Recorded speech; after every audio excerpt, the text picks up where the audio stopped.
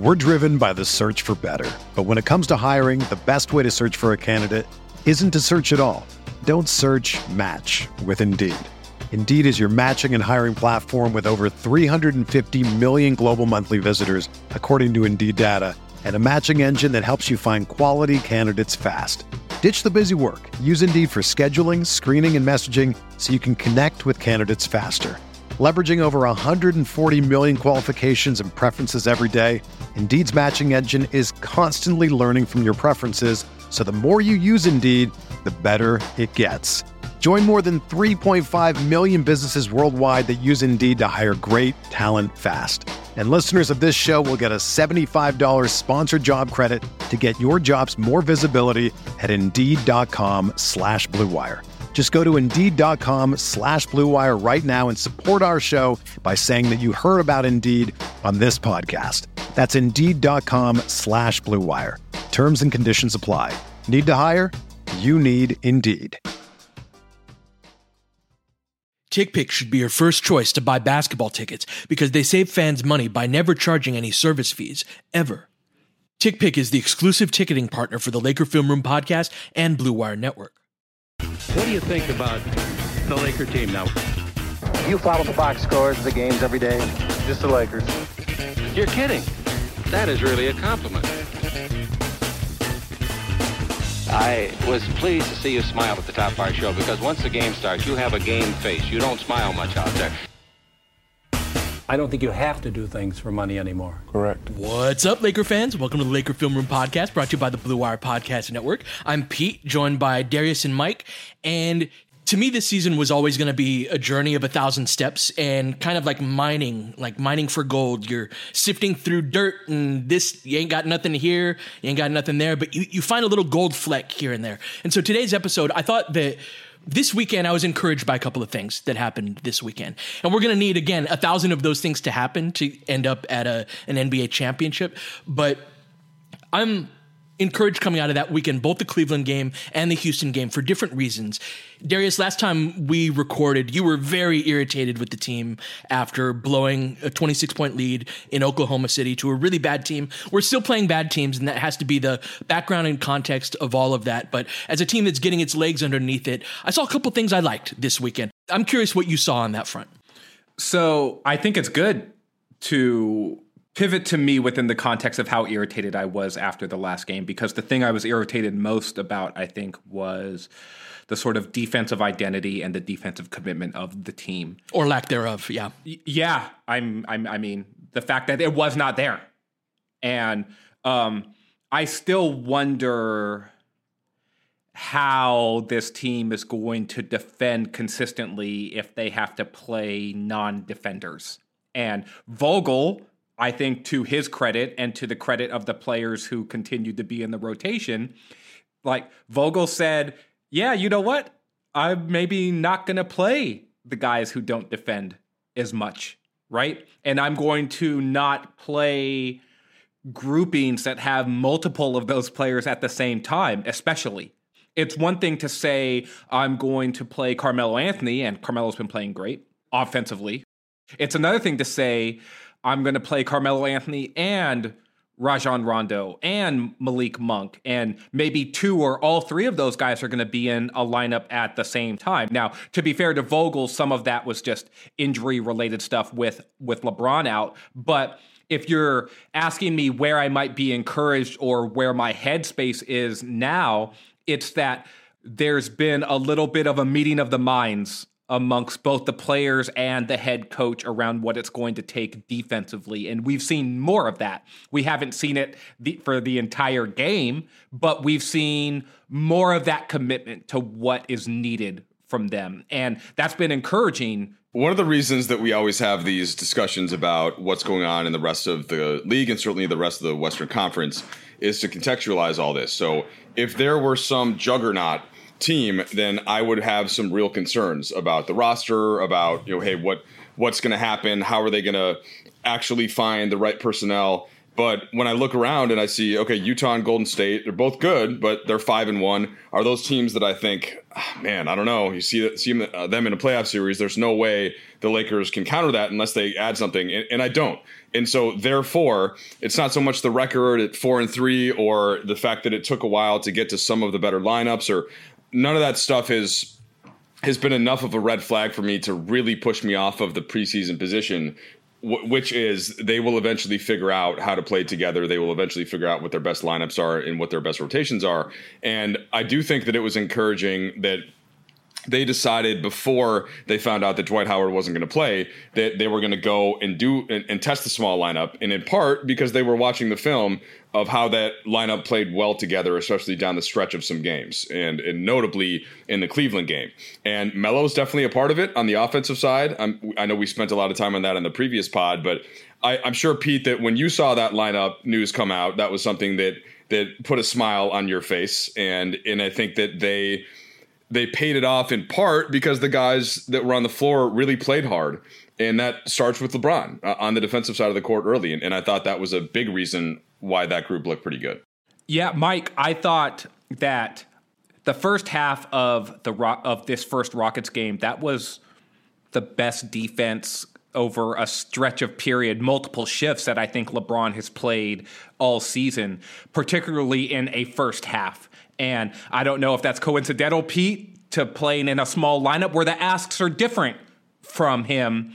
And there's a more of an engagement ask from him, I think. And hey, you got to be more of a big guy and you have to protect the rim some. And now you have to make this rotation and that rotation. Mm-hmm. And there's more of an ask. And I honestly think that it'll show up on tape even more if he's being lazy in a small lineup.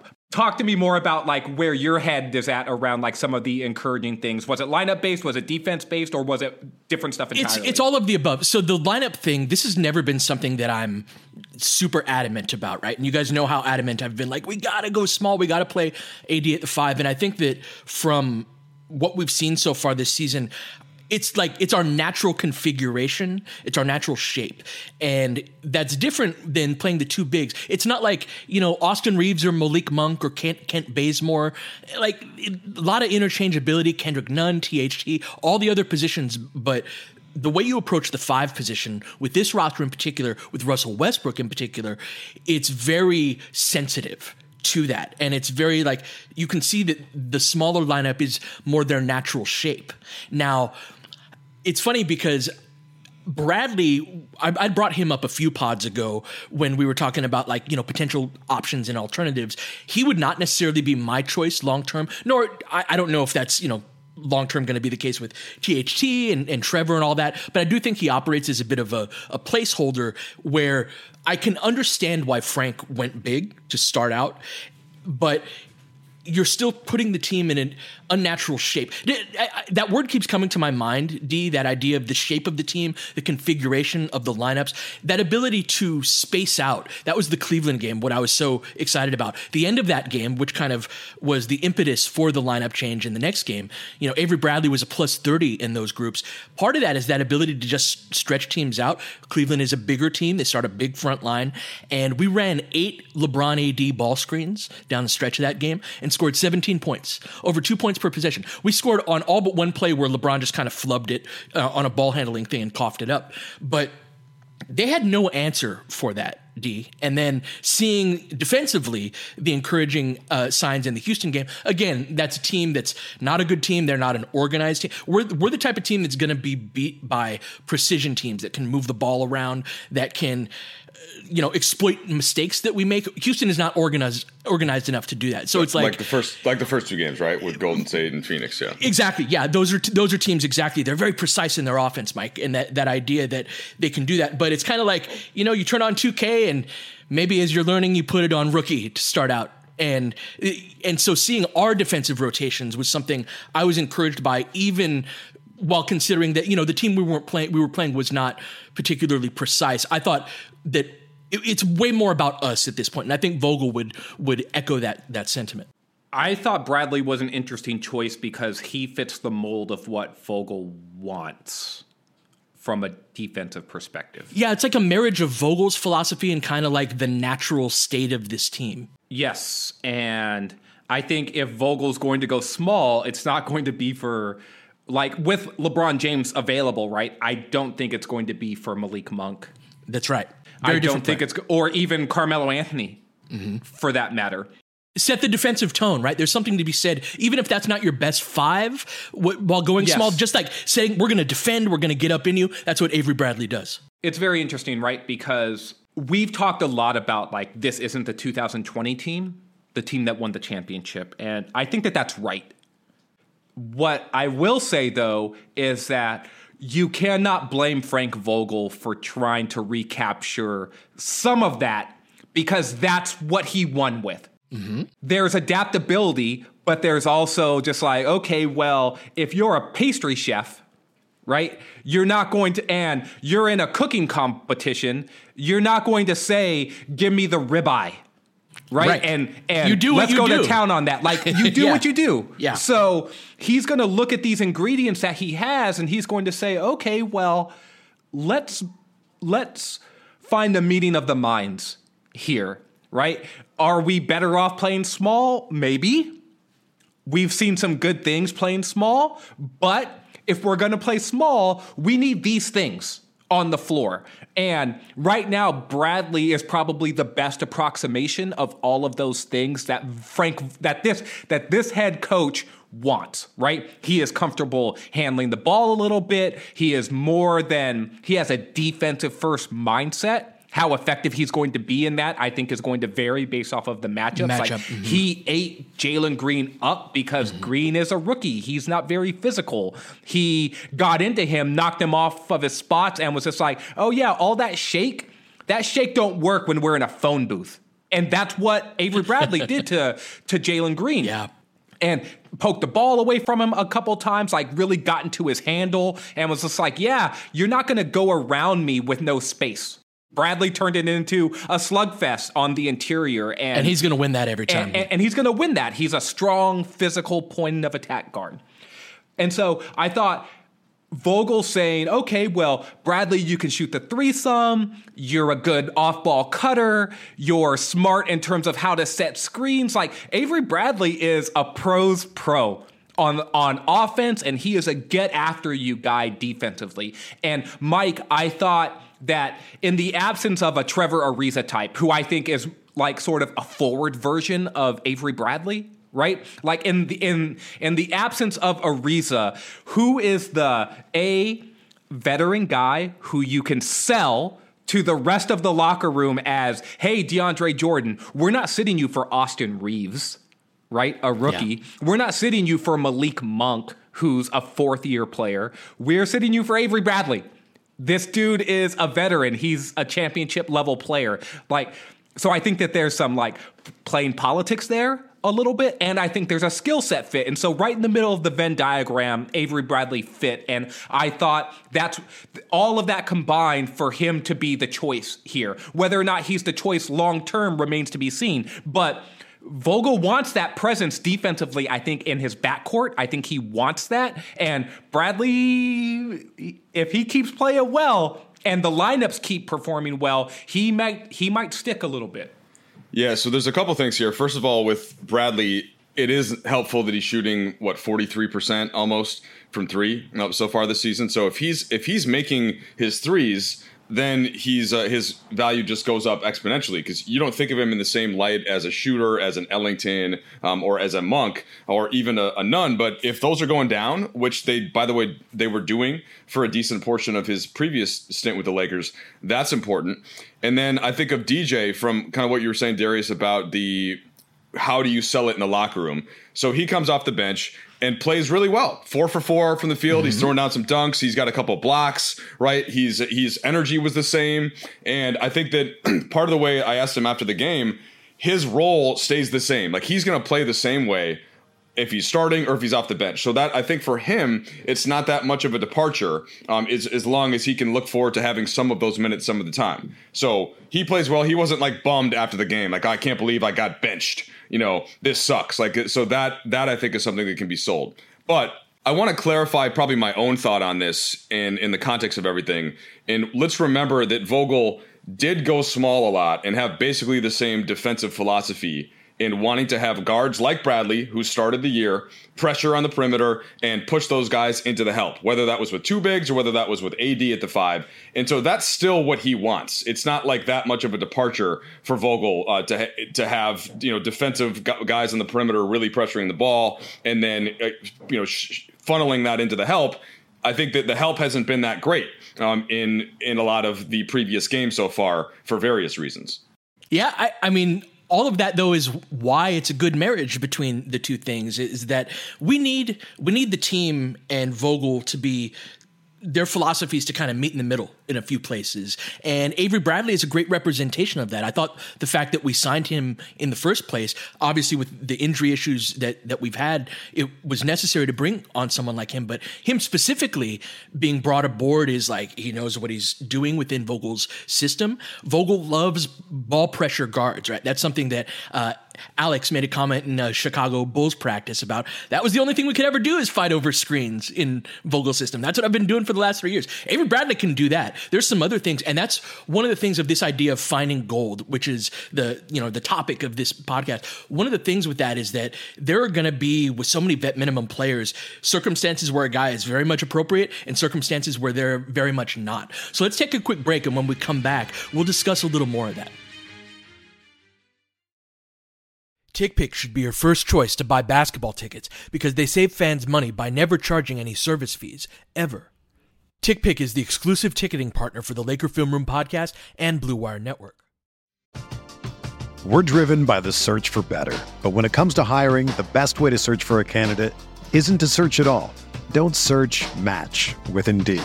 Indeed is your matching and hiring platform with over 350 million global monthly visitors, according to Indeed data, and a matching engine that helps you find quality candidates fast. Ditch the busy work. Use Indeed for scheduling, screening, and messaging so you can connect with candidates faster. Leveraging over 140 million qualifications and preferences every day, Indeed's matching engine is constantly learning from your preferences, so the more you use Indeed, the better it gets. Join more than 3.5 million businesses worldwide that use Indeed to hire great talent fast. And listeners of this show will get a $75 sponsored job credit to get your jobs more visibility at Indeed.com/Blue Wire. Just go to Indeed.com/Blue Wire right now and support our show by saying that you heard about Indeed on this podcast. That's Indeed.com/Blue Wire. Terms and conditions apply. Need to hire? You need Indeed. Did you know that most vitamin D3 supplements come from sheep's wool? I'm Kat, founder of Ritual. We're making traceability the new standard for the supplement industry. When I was pregnant, I couldn't find a multivitamin I could trust, so I created my own. Ours is made traceable, third-party tested, and clean label project certified. Oh, and our vitamin D3? It comes from sustainably harvested lichen from England, not sheep. Trace for yourself with 25% off at ritual.com/podcast. So Darius, we're seeing this beginning of the season for Carmelo Anthony. He's shooting 52% from the field. Mike brought up Avery Bradley's three-point shooting percentage, shooting 43%. And in both cases, it's like, it's not going to stay that high. And if he can shoot that well, that'd be great. But I would argue to some degree, this is kind of shooter paradise with all of the pressure on the rim that Russ and LeBron, they just create so many great shots like that. And so that is an example of that idea I was talking about before the break of like, this guy might not be appropriate in 8 out of 10 circumstances or 9 out of 10 different teams with their roster and their build. But I'm seeing certain things with Melo being probably the most glaring of like, he's an example of that. Like this is that 1 out of 10 where it's and that's not even fair, but we have the capacity to kind of accentuate the best of him. And I think that's true of a lot of our role players. So let's put Melo to the side for a second, because I want to really dig into Melo, because I actually think he may end up being super critical from an offensive perspective, right? And just that idea of a strong marriage between player skill set and how that functions within the context of this specific team. So let's put him to the side for a second, because I actually want to look at a guy like, I want to continue this point really quickly on a guy like Bradley, on a guy like Monk, a guy like Bazemore and Reeves. right?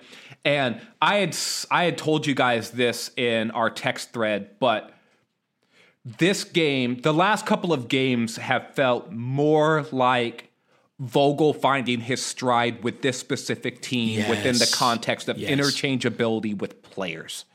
And Vogel it's interesting because sometimes I feel like there's a certain segment of the fan base where there's a dissonance that exists around Vogel and his idea around lineups.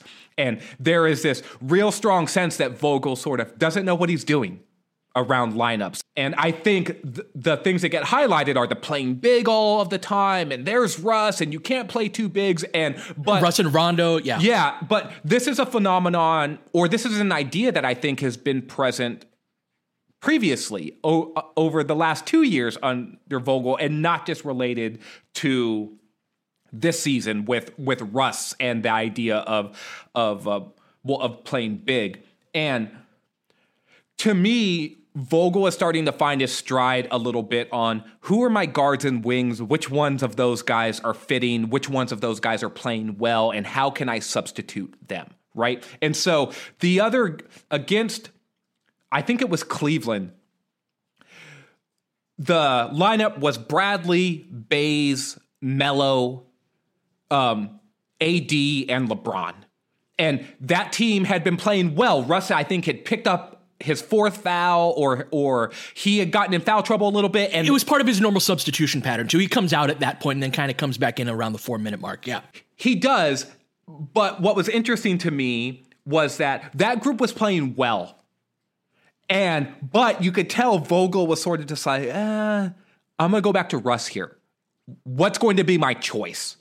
And remember, Bradley didn't start the Cavs game, but he ended up plus 30 for the night. And so I thought it was super interesting that Vogel went, and when he subbed in Russ, he took out Bazemore. He did not take out Bradley. And Bazemore's a starter. You would think he would have a little bit more pull or credibility or leverage in that moment and say, we're going to give this group a chance. Instead, though, he didn't. He took out Baze and he went to Bradley.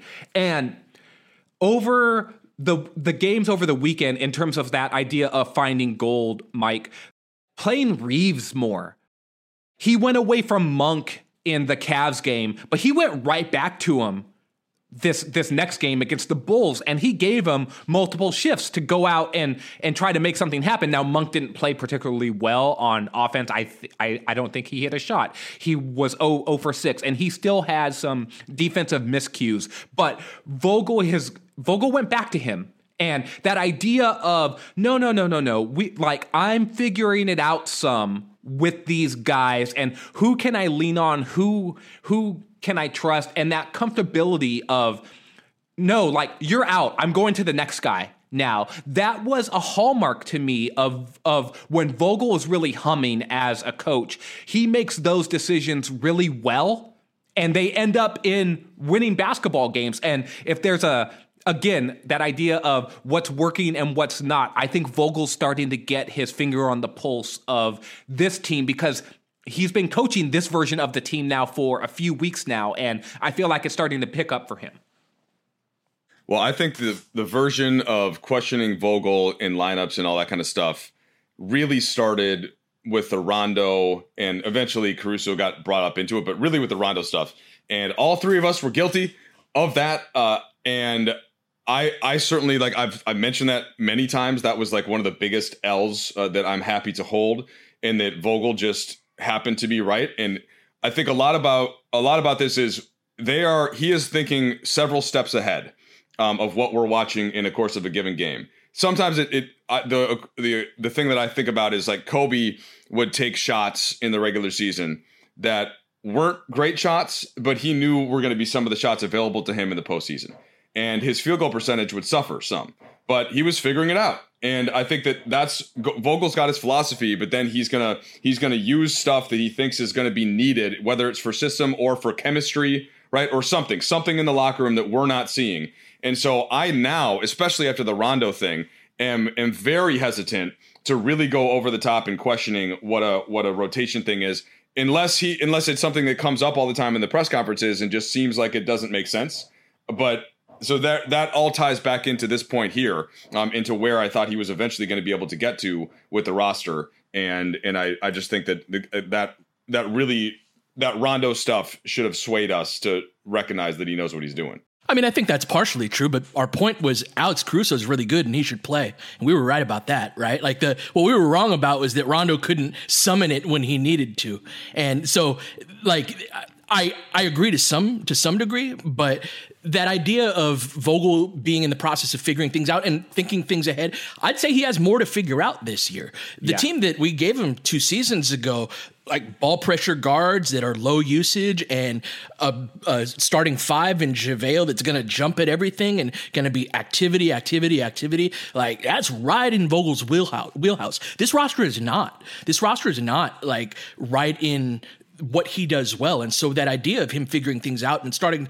It might be if Ariza and THT were healthy. And if none were healthy, it'd be closer, certainly. I don't think so, because I think Russ is such a fundamentally different ingredient. Russ is a super high usage guard whose jump shooting is the weakest part of his game.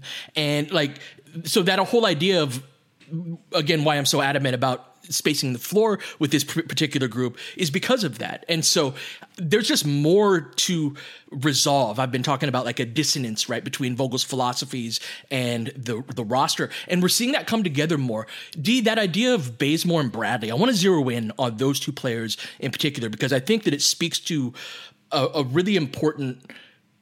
It's something really important from Vogel's perspective, and that's the idea of reliability. Yeah. We've talked a bit about Bazemore and him as this agent of chaos where he's going to go in and he's going to fuck shit up, and it might be for you, right? Like it might be on your team, but ideally you kind of set that for the other team, and he can do that effectively, and he shot the ball well too. Avery Bradley, you know what he's going to do. He's going to get beat by certain players, and as we said, that idea of him matching up well against some teams and not well against others, that's going to be true all season and true of a lot of our players. But when you know what your player's going to do, specifically on the defensive end, specifically if you're Frank Vogel, that's a starting place. Like Avery Bradley's going to fight over screens. He's going to get belly up on a guy on the perimeter, and maybe he gets beat off of the dribble. But you can account for that when you know what your defender, especially at that front line, is going to do. It's almost like his style of defense is almost the equivalent of an NFL defensive lineman, where maybe he's not going to get the tackle or he's not going to get the stop, but he can kind of plug things up a little bit, and it causes a chain reaction. Well, I would actually call him more of a press corner, Pete. Like he is a guy that is just like, all right, well, we're going to protect you a little bit with safety help over the top, right? But you're going to press this dude, and you're going to stay in his mug all game. Yeah. And if he gets by you over the top, because you missed on your jam, then the safety is going to be there for you. But anything 10 yards and under, like you're eating there, right? Because you are in this dude's grill. And we're going to adjust our defense based off of you being able to play this specific style. And it's one of the reasons why Bradley ended up starting for the Lakers, I think, because that idea of, I'm saying, in the championship season. Mm-hmm. Yes, because the idea of, well, we want to funnel. We want to play pressure. And this dude is the best we have on the roster at playing this style. We want to funnel these guys to the bigs. We want to get them off of the 3-point line. Bradley's going to do it. He's going to do it with ball pressure. And that idea of really wearing down the other team, I think was a pillar of how that roster was constructed in order to win long term. And Bradley represented that. And getting back to your idea about Bazemore, he is less predictable than Bradley. And like we've seen some really good Bazemore, and we've seen some like sort of loud mistakes from him, like that reach in on Ja in the Grizzlies game on that last second attempt from 3, where it's just like, what are you doing, bro? Yeah. Like, come on. But the shooting has been so, like, he's been better at that than what I hoped He might be like, oh, look at Bays with the pull-up jumper at the elbow. Like, oh, look at that three. It's to the point now where I'm not saying I expect it to go in every single time, but I'm not surprised when these corner threes go in. So I'll be interested to see how things shake out with Bazemore and Bradley specifically, because there are reinforcements coming eventually, and what the lineup looks like in the end, I'm not sure where Vogel's choices are going to lie with that. You can loop the way that you think about Bazemore with the way that you think about Westbrook, to me, in one sense. And then you could put Bradley and Austin Reeves and even LeBron in the other category, as you know that Reeves and Bradley, they're, for the most part, not going to do things that you don't want them to be doing. So you're not going to see some crazy foray into the paint from Bradley where he's trying to cross somebody over and then eventually... Bazemore might do that sometimes, but when he doesn't, he can be really, really effective when he's just shooting the corner threes and defending and getting up and down in transition. But you're living with the couple moments a game that are going to come, because that's what gets him to play like he does. And Russ is the ultimate example of that, where you're going to live with a couple of pull-up jumpers you don't like, a couple of bad turnovers, a couple of defensive miscues, but he's going to pay that off with all of the other Russ stuff that he does. LeBron is just LeBron. Like, if he's not doing something, it's because of something that he is deciding not to do for whatever reason. In his brain. And sure, there's the occasional turnover, but like the ridiculous pass that he tried to make when he had Green isolated and he bounced it behind his back, like, it didn't quite work out. But that's not one of those plays where I'm like, dude, what are you doing? Maybe his teammate didn't quite recognize it the same way. So I do think that those are Vogel to bring him back into this one is going to then. There are some times where he might favor somebody over Bazemore because of that uncertainty, but he's still like a Vogel guy. He's just not the peak type Vogel guy where he can. Yeah, he's missing that reliability, but that volatility there's value in that too. That you've got to kind of wrangle it in. And I completely agree, Mike, that idea of Russ being in this category of they are those ball hawking free safeties. If we're going to keep the NFL type of analogy where they can jump passing lanes. One of the things I was encouraged about in the Houston game was not just our defense, but I thought the style of defense forcing a lot of turnovers is us in our idealized best version of us defensively. Houston certainly contributed to that and their lack of precision. But we've done this a couple of times to higher end teams in small spurts where we're just so athletic and so rangy and able to cover a lot of distance that we're forcing a lot of loose balls, D. And that's really right at the core of your argument of if we want to be this running team that we're talking about, we got to do that. And so it's different than being this conservative defense that like Utah with Gobert is the pinnacle of this to me. This we're going to lay back and protect the paint and let you come to us, but we're going to protect and really a lot of Vogel's defenses have been this protect the rim style. I think we're more of a scrambling, turnover forcing style. And so that Houston game kind of spoke to that idea of, and we're going to give up some layups as a result of that. We'll give up some open threes as a result of going after the ball. But that forcing 25 turnovers, I think is what we're going for ultimately. Yeah, and I think that Vogel's going to strike the right balance there in the end. I just trust him to figure things out defensively. He is a great defensive thinker, and he is a great defensive schemer, I think, as well. And he will adjust. He has talked about adjusting, but I think that he will adjust. Like, there wasn't think of the run to the championship and think of the different types of teams the Lakers played in order to win. Portland did not look like Houston. Houston did not look like Denver. Houston and Denver did not look like Portland. Right? And you could throw Miami into that too. Mm-hmm. And then Miami looked like none of those teams either. That's right. And Vogel came up with really good defensive game plans every step of the way in order to get those teams out of rhythm. You know what he did, though, in all of those was he always started the way he wanted to start, starting big. Right? We always complain about the game ones of playoff series, right? And part of that is like, why you have JaVale and two bigs against this micro ball Houston team, and we lose game one, we go small in game two. But the fact that Vogel always starts a certain way, I think that speaks to this season, right? And that idea of this is our starting point. Well, there's always this is the idea of what I have about what our strengths are. Come and beat us, right? Like, I'm sorry, but if you have LeBron James and Anthony Davis and Russell Westbrook, just from a talent standpoint, and you say, this is what I think is going to work for this team, you're going, then roll that out there and see if the other team can do something about it. And that's why, this is one of the reasons why I'm appreciative of Frank Vogel, is because over time, he will say, no. He came from Harrison will clip this, but he came from the film room.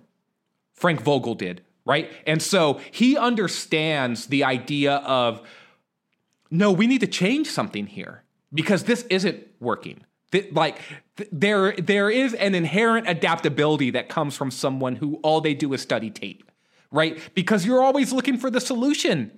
Right, and the truth's right in front of you. Yeah. Yes. And I just want to mention something.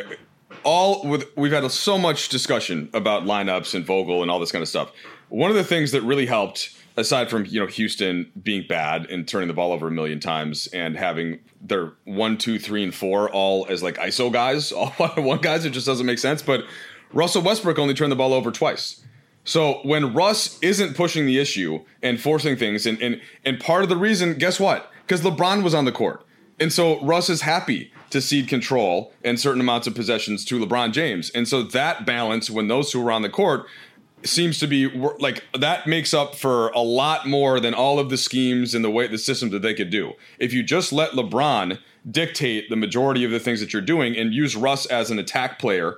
And I know it's not that simple, but I just think that it's important to recognize that we talk so much about Russ and his fit, but if he's that third guy in that sense, then we're home. That's in right. a lot of ways, regardless of what the system is. So I just want to throw that ideally, out he's there. not the guy running your half-court offense, but he is your guy that's running the transition attack. Like, part of there's an idea that Russ needs to be more under control, and certainly that's the case to a certain frequency. We also have to run with him. There's this play in Oklahoma City, part of his his quadruple double where he had 10 turnovers.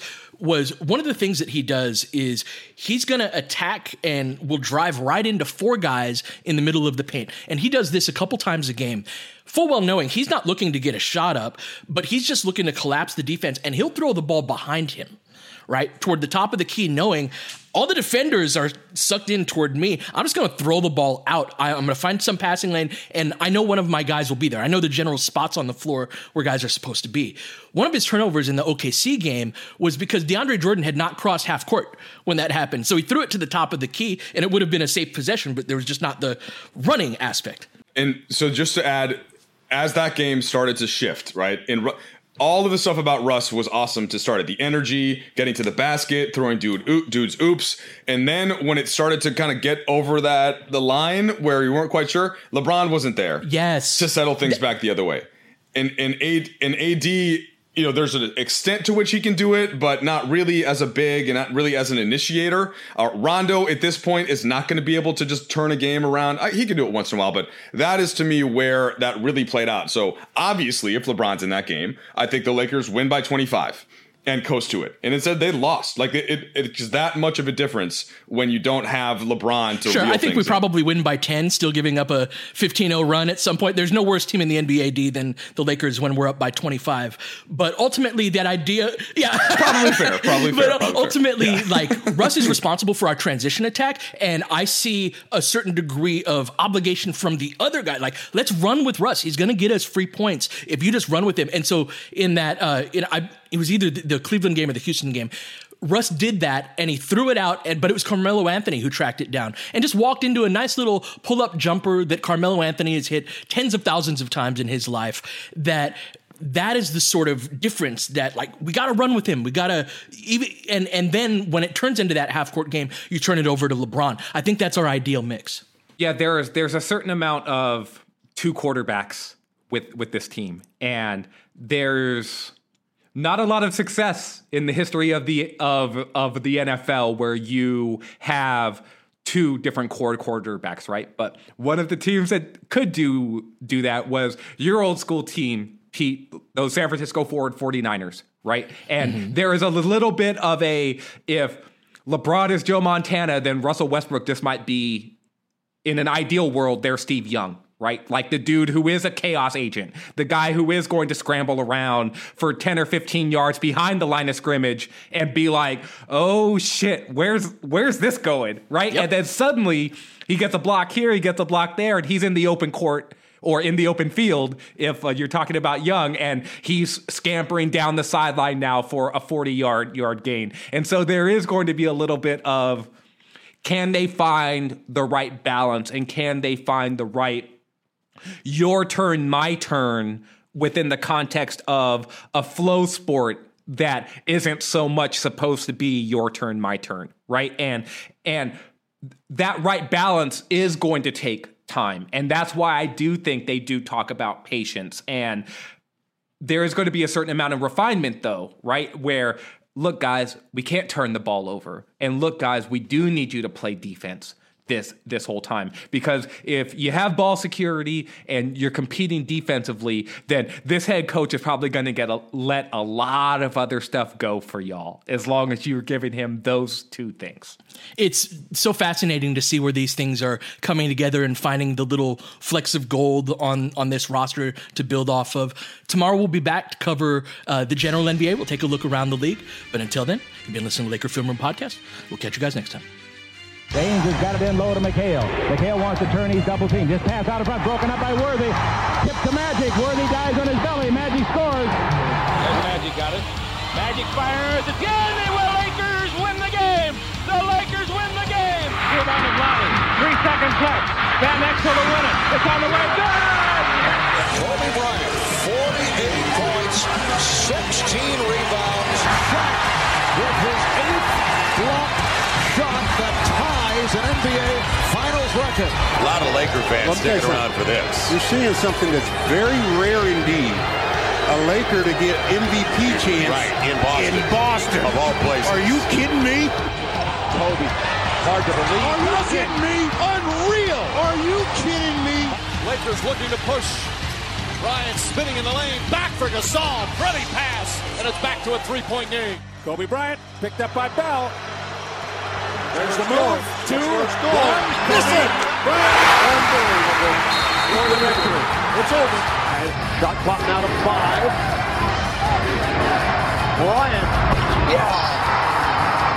And that was a little tap to Alvin Gentry. Add insult to injury, Kobe. I mean, what a shot. I mean, you can't defend that. Are you kidding me? 2.1 seconds remaining. Denver a foul to give. Jokic trying to disrupt Rondo. He puts it in. Here's Davis, 4-3 in the win. Oh, it's good! Anthony Davis has won it for the Lakers! James again. Oh, he hits another one. LeBron James putting together a closing quarter against the Nuggets. This historic 2020 NBA championship belongs to the Los Angeles Lakers. The Lakers conquer the bubble, and banner number 17 will soon hang in the rafters.